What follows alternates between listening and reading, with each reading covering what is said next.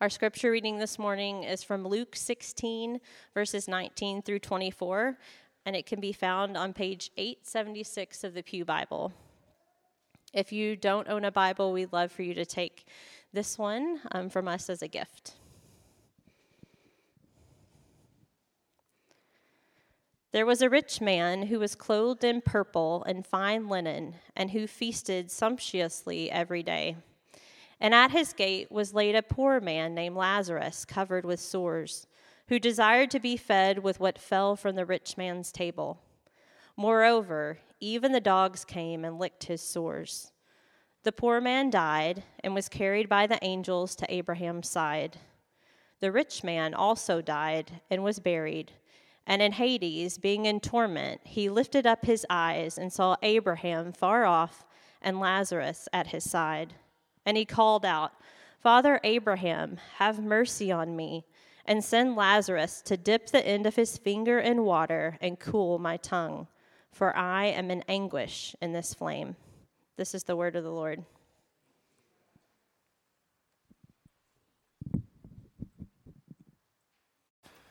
Thanks, Annalyn.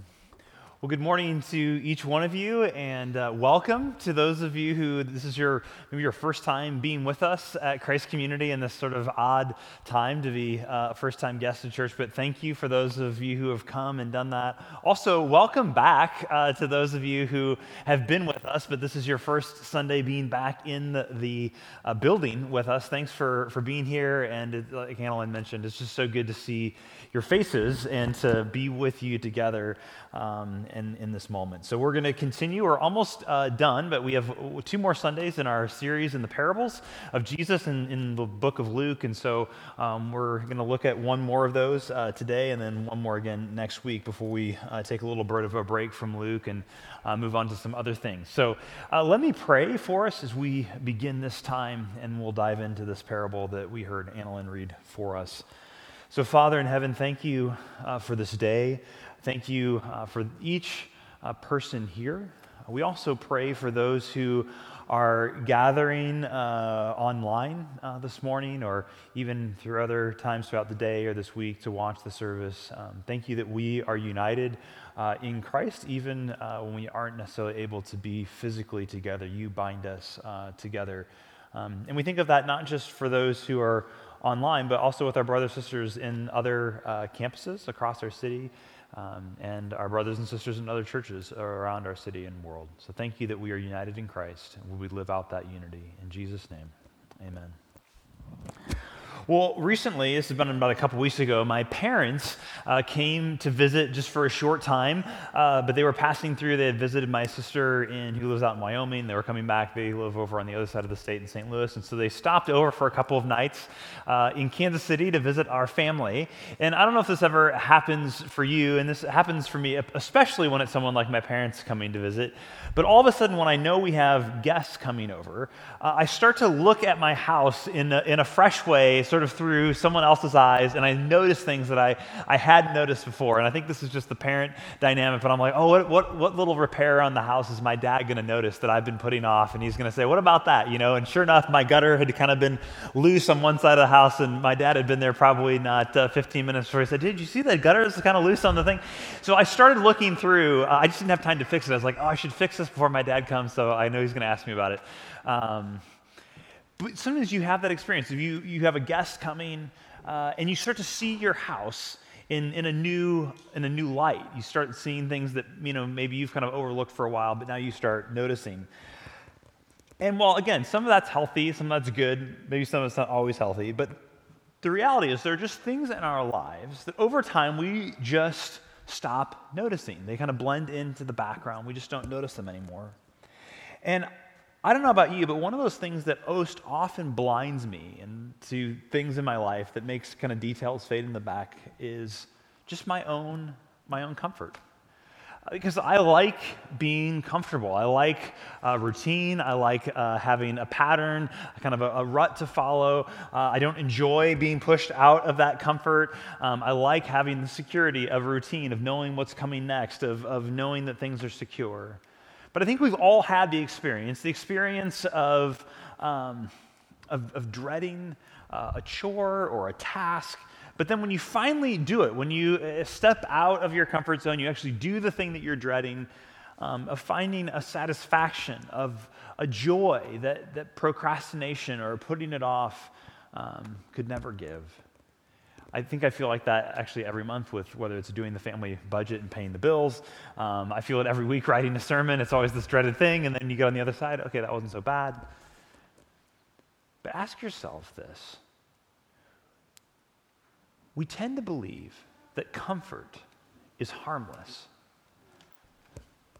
But I think for most of us, it's one of the things that we strive for. And just ask yourself, is there anything that you want more than comfort? And I want to suggest that comfort might actually be our curse at times. Recently, I've been reading it, and Rachel's been reading it as well, my wife, this book called Finding Holy in the Suburbs. The subtitle is Living Faithfully in the Land of Too Much, Finding Holy in the Suburbs. And the author, Ashley Hales, she's really, not only is the content good, but she just writes beautifully.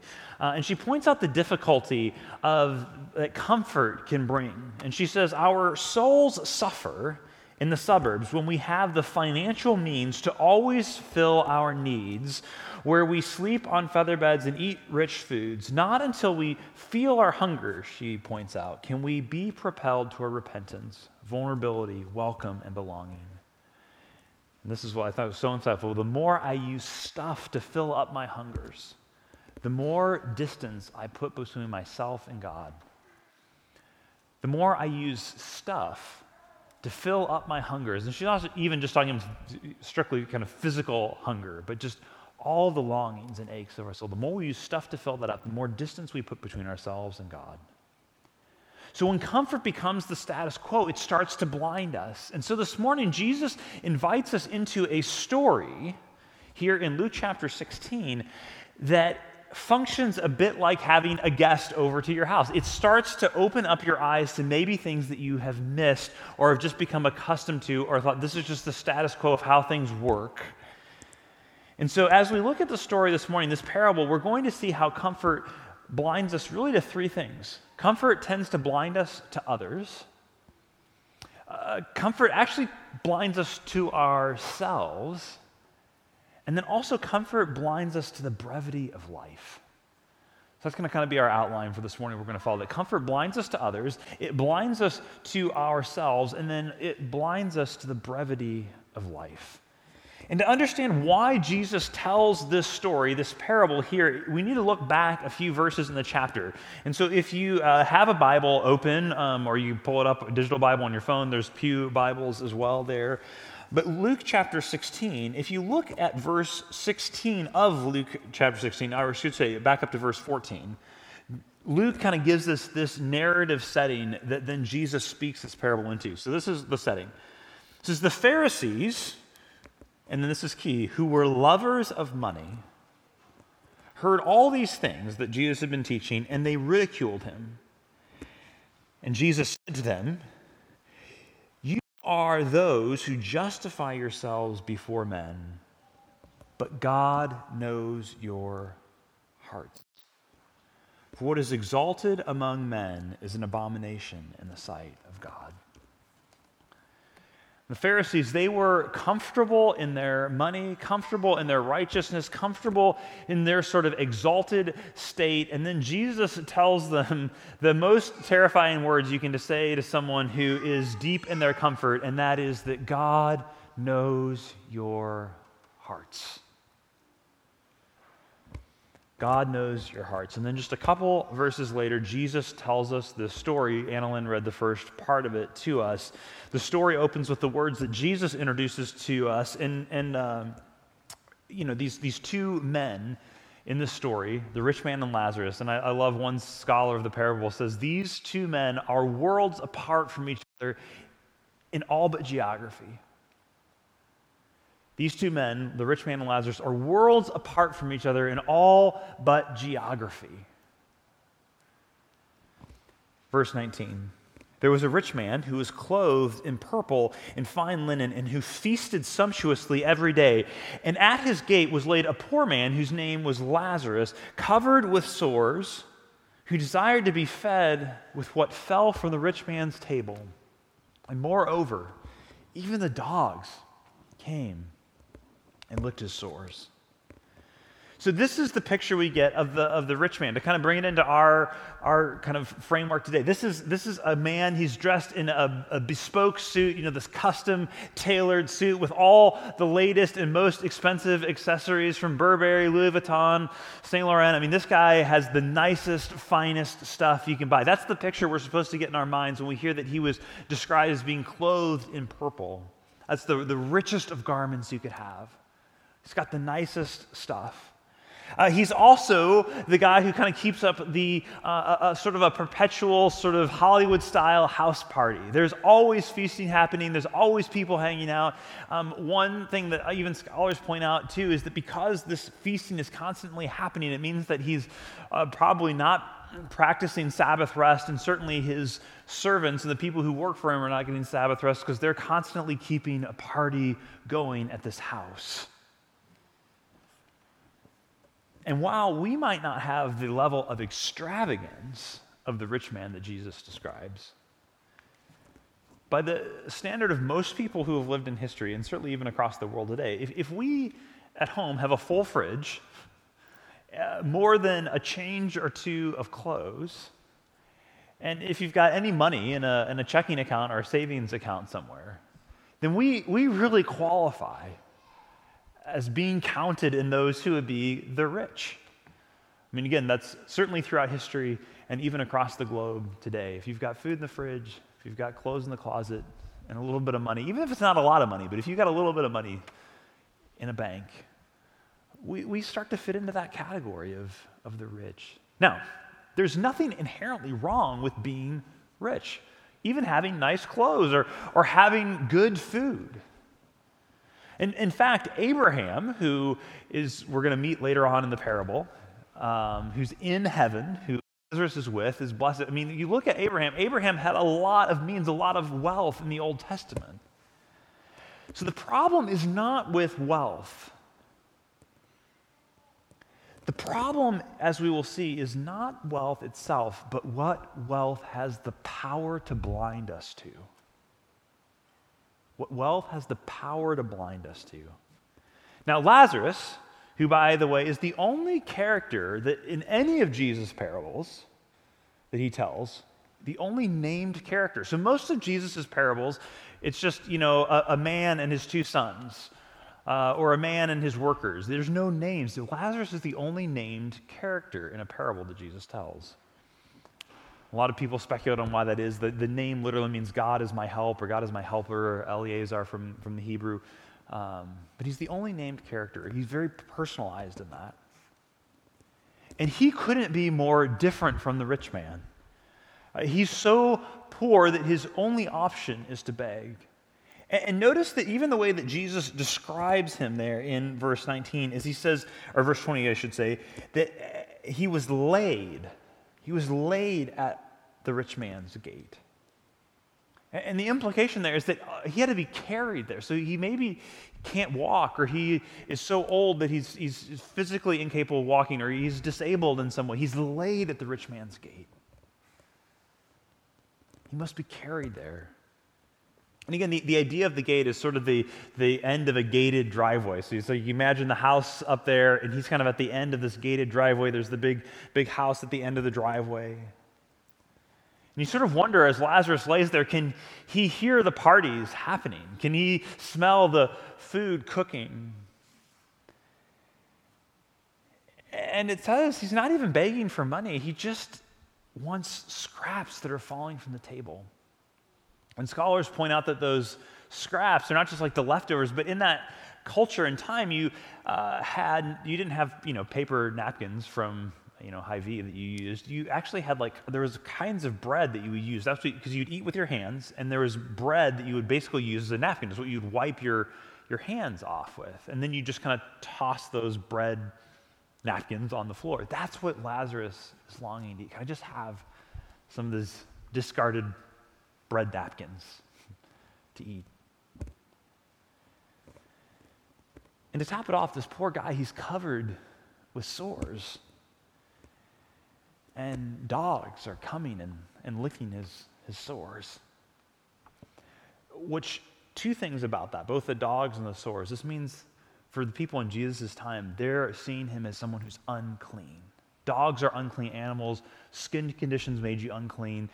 In terms of, this is not about even categories of moral guilt or moral righteousness, but of cleanliness. Could you enter into God's space? So he's with unclean dogs. He's got skin conditions that make him unclean. He's undesirable in every way. Again, you have one who is empty, one who is full, one who is rich, one who is poor, one who is clothed in purple, one who is clothed in sores. These two men are worlds apart in everything but geography. They're right there at the same house. And the Pharisees listening, as well as maybe some of us as comfortable Americans, should already start feeling a bit nervous at this point in Jesus' story. Because comfort blinds us. It has the power to blind us to others. And we're going to find out as the story continues that the rich man, he recognizes Lazarus. He knows Lazarus' name, but he never did anything to help him. It's not like, this is not a moment where Lazarus just was there one time. And maybe the rich man didn't even happen to see him that day. You know, the sense in the story is that he knows Lazarus' name. He's laid there every day. He sees him. The rich man sees him there day after day, year after year, and he has done nothing to help this guy. That's the context. This isn't just at one moment seeing someone with a sign saying anything helps, and you pass by on the road on your way to work. This is every day this guy is at this gate. And Lazarus, or the rich man, does nothing to help him. Now, that is kind of like, man, that's not cool. I mean, in our culture, but it would have been unthinkable in that cultural time because there is no, think back, 2,000 years, there's no Social Security. There's no, Medicaid, health insurance help for this guy. There's no Salvation Army. There's no City Union Mission. There's none of these kind of organizations that exist. The way that those in this culture would receive help was through almsgiving, by people taking pity on them. That was the social safety net for this guy, was someone who had more means than him being able to give him some food or some money. That was just part of what was woven into the culture. That's how you helped people. But this rich man's comfort had blinded him to others. And material comfort has a way of doing that. It allows us to isolate ourselves because the more means we have on our own, the less we need to depend on and rely on other people. It has this effect of isolating us. And we don't even come in contact today in our city, oftentimes, with the poor in the way the rich man did. And that's not an accident. Right? Our cities are actually designed and shaped in ways that certain neighborhoods and certain roads and certain setups where we don't even encounter the poor in the same kind of way. Again, not because we don't want to, even though we might not want to, or because we're intentionally avoiding it, but our just cities are laid out in ways where it can be very easy to live in certain parts of the city and never encounter poor people. Now, there's an idea in communication theory called the curse of knowledge. And the curse of knowledge is this, is that when you know something, it's hard to remember that other people don't know it. And so a lot of communication breakdown in organizations and leadership happens because it's like, I know this piece of information, and once I know it, it's obvious to me, and I tend to forget that other people don't know it, that I might need to actively work to communicate to them. It's just called the curse of knowledge. It's a really helpful principle, especially if you're giving leadership or you're even within your family, that just because you know something, it's easy to forget that others don't know that, whether it's about an appointment that you made to have dinner as a family, some other family, or whatever it might be. I want to suggest that there's a similar analogy that we could draw to a curse of comfort, which is simply this, that when we have something, it's really hard to remember that others might not. And I think in this, that most failures to love our neighbors are inadvertent. People are simply unaware of the plights and needs of others around them because of the power of comfort and ease to blind us to the needs of others. That's the curse of comfort. It means that when you have something, it's hard to remember that others don't. But this is not where Jesus' story stops. It starts really getting interesting here in the coming verses because both the rich man and Lazarus, they die. And their positions are now incredibly reversed. One is in suffering, the other one is comforted. Verse 22. And the poor man died and was carried by the angels to Abraham's side. And the rich man also died and was buried, and in Hades, being in torment, he lifted up his eyes and saw Abraham far off and Lazarus at his side. Now again, Jesus packs so much into these short verses, but notice that the rich man and Lazarus, even in their death, are different. So it says the rich man dies and Lazarus dies. Lazarus is carried off by the angels. And really the idea there with this idea of him being carried off by the angels is there's no one to collect his body. There's no memorial. There's no funeral. There's no tomb. There's no burial plot. Lazarus is carried off by the angels. The rich man, he's buried. Like there's people there to take care of him. He has a nice funeral, all of that. But what is shocking is not just the reversal of their positions, but that the rich man's attitude actually does not change. The rich man continues to have the exact same attitude toward Lazarus. There's no repentance. There's no empathy now that he has experienced suffering. In fact, he continues to view Lazarus as less than, as a slave to do his bidding. Listen to verse 24. Listen to how the rich man continues to treat Lazarus. And he called out, first of all, notice he doesn't even talk to Lazarus. And he called out, "Father Abraham, have mercy on me, and send Lazarus to dip the end of a finger in water and cool my tongue, for I am in anguish." The rich man looks at Abraham and says, "This is the guy who's like me. Abraham, would you send Lazarus come to serve me?" There's no repentance on the rich man's part. There's no change of heart. He still views Lazarus as someone who exists to serve him. And then later in the story, Abraham asks Abraham to send Lazarus out of heaven back to earth to preach to his family so that they wouldn't end up in the same place that he is. And Kenneth Bailey, who's one of the best in terms of understanding the cultural context of Jesus' ministry and the parables, he captures just the outrageous audacity of the rich man here. This is what he writes. This is so good from Bailey. The rich man's first demand is unbelievable. When Lazarus was in pain, he was ignored by the rich man. Now the rich man is in pain, and something must be done about it immediately. After all, he is unaccustomed to such things. Instead of an apology, he demands services, and from the very man he refused to help in spite of his great wealth. You see, the rich man still sees himself as the center of reality and demands to be served rather than to serve himself. This is the essence of what hell is. It's being bent back on yourself, so much to the point that you see yourself as the center of all reality and that everything exists to serve you. And when that gets carried out to its logical and eternal conclusion, you find yourself in the place of the rich man. Now, this isn't primarily a parable about heaven and hell. They are kind of just the setting of the story that Jesus is telling. This is not the main thing that Jesus is teaching on here. But it is clear that Jesus sees both heaven and hell as very real places, and certainly describes one of them as a place you do not want to be. Which leads us to our next observation here, and that is that comfort blinds us to ourselves. Again, the rich man is still in anguish, but he still does not see himself clearly. Comfort blinds him. It blinds us to a sense of entitlement that we might carry. And this is just one of the great temptations for the comfortable people. We justify it, we take it for granted, and eventually we believe that we're entitled to it, that I worked harder than everybody else, or I'm smarter, or I've earned it.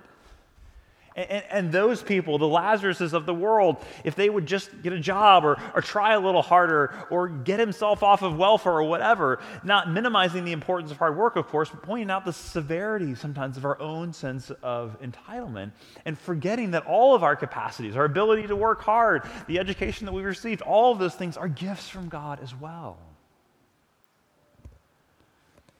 But comfort tends to blind us to the reality that all that we have, both good and bad, have come from God. When God gives us good material blessings, how do we respond? I think this is really at the heart of Jesus' teaching here. When we receive material blessings, good material blessings from God, what do we do with them? Do we respond with gratitude and generosity, or with entitlement and indulgence? And I don't want to set those up as binaries like we only ever always do one of those things. I think if I look at my own life, there are times when I respond with gratitude and generosity, when I respond with a sense of entitlement and with own self-indulgence. But what do we do when God gives us good material gifts? How do we respond? This is the heart of Jesus' teaching here. But there's one more thing that we can't miss, and it's this. It's the brevity of life and the finality of death. The brevity of life and the finality of death. Jesus is clear here that there is an existence that continues after physical death in this life, either for beauty and joy or for anguish and suffering. Both comfort has the reality or the power to blind us to that reality. Comfort tends to focus us on the here and the now, to our comfort in this life. And let me tell you, the more comfortable you are, the better your life is here and now, the harder it is to think about eternity. Because when we have it really good and comfortable in this life, it's easy to settle for the lesser and temporal comforts of nice clothes and good food. And that's honestly what frightens me most about Jesus' teaching here. When life is good and comfortable and happy, God becomes an accessory to my life rather than the centrality of life. And I think one of the best parts, if I can say there's best parts to everything that we're experiencing in light of the pandemic, is that some of that loss of control, some of that loss of security, some of that loss of comfort, and in my own story, that's been fairly minimal compared to most people in the pandemic. But even just a little bit of the shaking of that has forced me to rely more on God, to pray more, to feel my desperation more, to long for when all will be set right more, to recognize that my hope is not just in this life, but is in a new heavens and a new earth that's coming. God has been more real, more palpable. And I've heard many of you, as I've talked to you, we've emailed, we've caught up, that's been true for you as well. How is Jesus calling us to respond then to this parable? And I think the response that Jesus wants from us in this parable is to trade today's comforts for better ones tomorrow. He wants us to be willing to trade some of our comfort today for better ones tomorrow. And could we together give up even a small amount of comfort to care for those who are suffering here and around the world? For example, if you've never, and this is just, there's lots and lots of things you could do here, but let me just give you one really practical example. If you've never participated in some kind of a child sponsorship program through World Vision or Compassion International, there's so many organizations, right? So we, as a family, have gone through Compassion International. It's $38 a month. That's one takeout meal a month. And you can supply the food and health and education for a child in a developing country. That's just the tip of the iceberg. That's so simple, right? I think most of us could easily sacrifice some bit of comfort in our life to make $38 extra available. That's just one example to imagine. But just how could we imagine just small bits of our comfort being given up so that someone else can literally live have the medicine, the education, the flourishing that would not be possible without it. So start with something small like that. Maybe if you support one child, maybe you think, maybe this year I'm going to stretch myself and add another one. Give up a little bit of today's comfort for better comfort tomorrow. And when we live like this, trading our comforts not out of guilt, but out of gratitude and joy, that's why we do it, because we experience joy in Jesus. Because think of the comforts that Jesus had. He had all the comfort and joy and glory that he could ever need with the Father and the Spirit, and yet he traded them to receive what we deserved. He came to earth from heaven so that he could rescue us. Every overlooked opportunity to serve, every self-indulgent, comfort-seeking action has been dealt with by Jesus. Every one of us deserves rightly what the rich man receives. But every one of us can receive the comfort that Lazarus receives because Jesus has taken all that we deserve on himself. Jesus traded the comforts of heaven to rescue you. You see, in this parable, there's so much here. We're not even going to unpack all of it. We're coming to an end here. But Abraham says that the chasm between heaven and hell, it's fixed. Lazarus can't come over there. These destinies are fixed. No one can cross the chasm between heaven and hell except one: Jesus. He defeated the power of death. He was the one person who came from heaven to hell, from heaven to earth, and died, went in, faced all that death and evil had to offer so that we could be rescued. And now, friends, we have far more than the law and the prophets. We have an empty tomb and a risen Savior testifying to us of the truth and the hope and the rescue that is available in the gospel. And if you've never committed yourself to him today, do that. In faith today, commit yourself to him. And believe in loyalty and trust and faith before the chasm is fixed. Find the joy, a joy that no merely earthly comfort could ever bring. Let's pray. Amen. Father in heaven, thank you for the sobriety of the warning that you give in this parable. And I pray that it would be for each of us what it's been for me as I've studied and worked on this passage, just an experience of opening my eyes to things that I've just got complacent about. Would we find joy in using the good gifts you've given us to bring joy to others? In Jesus' name, amen.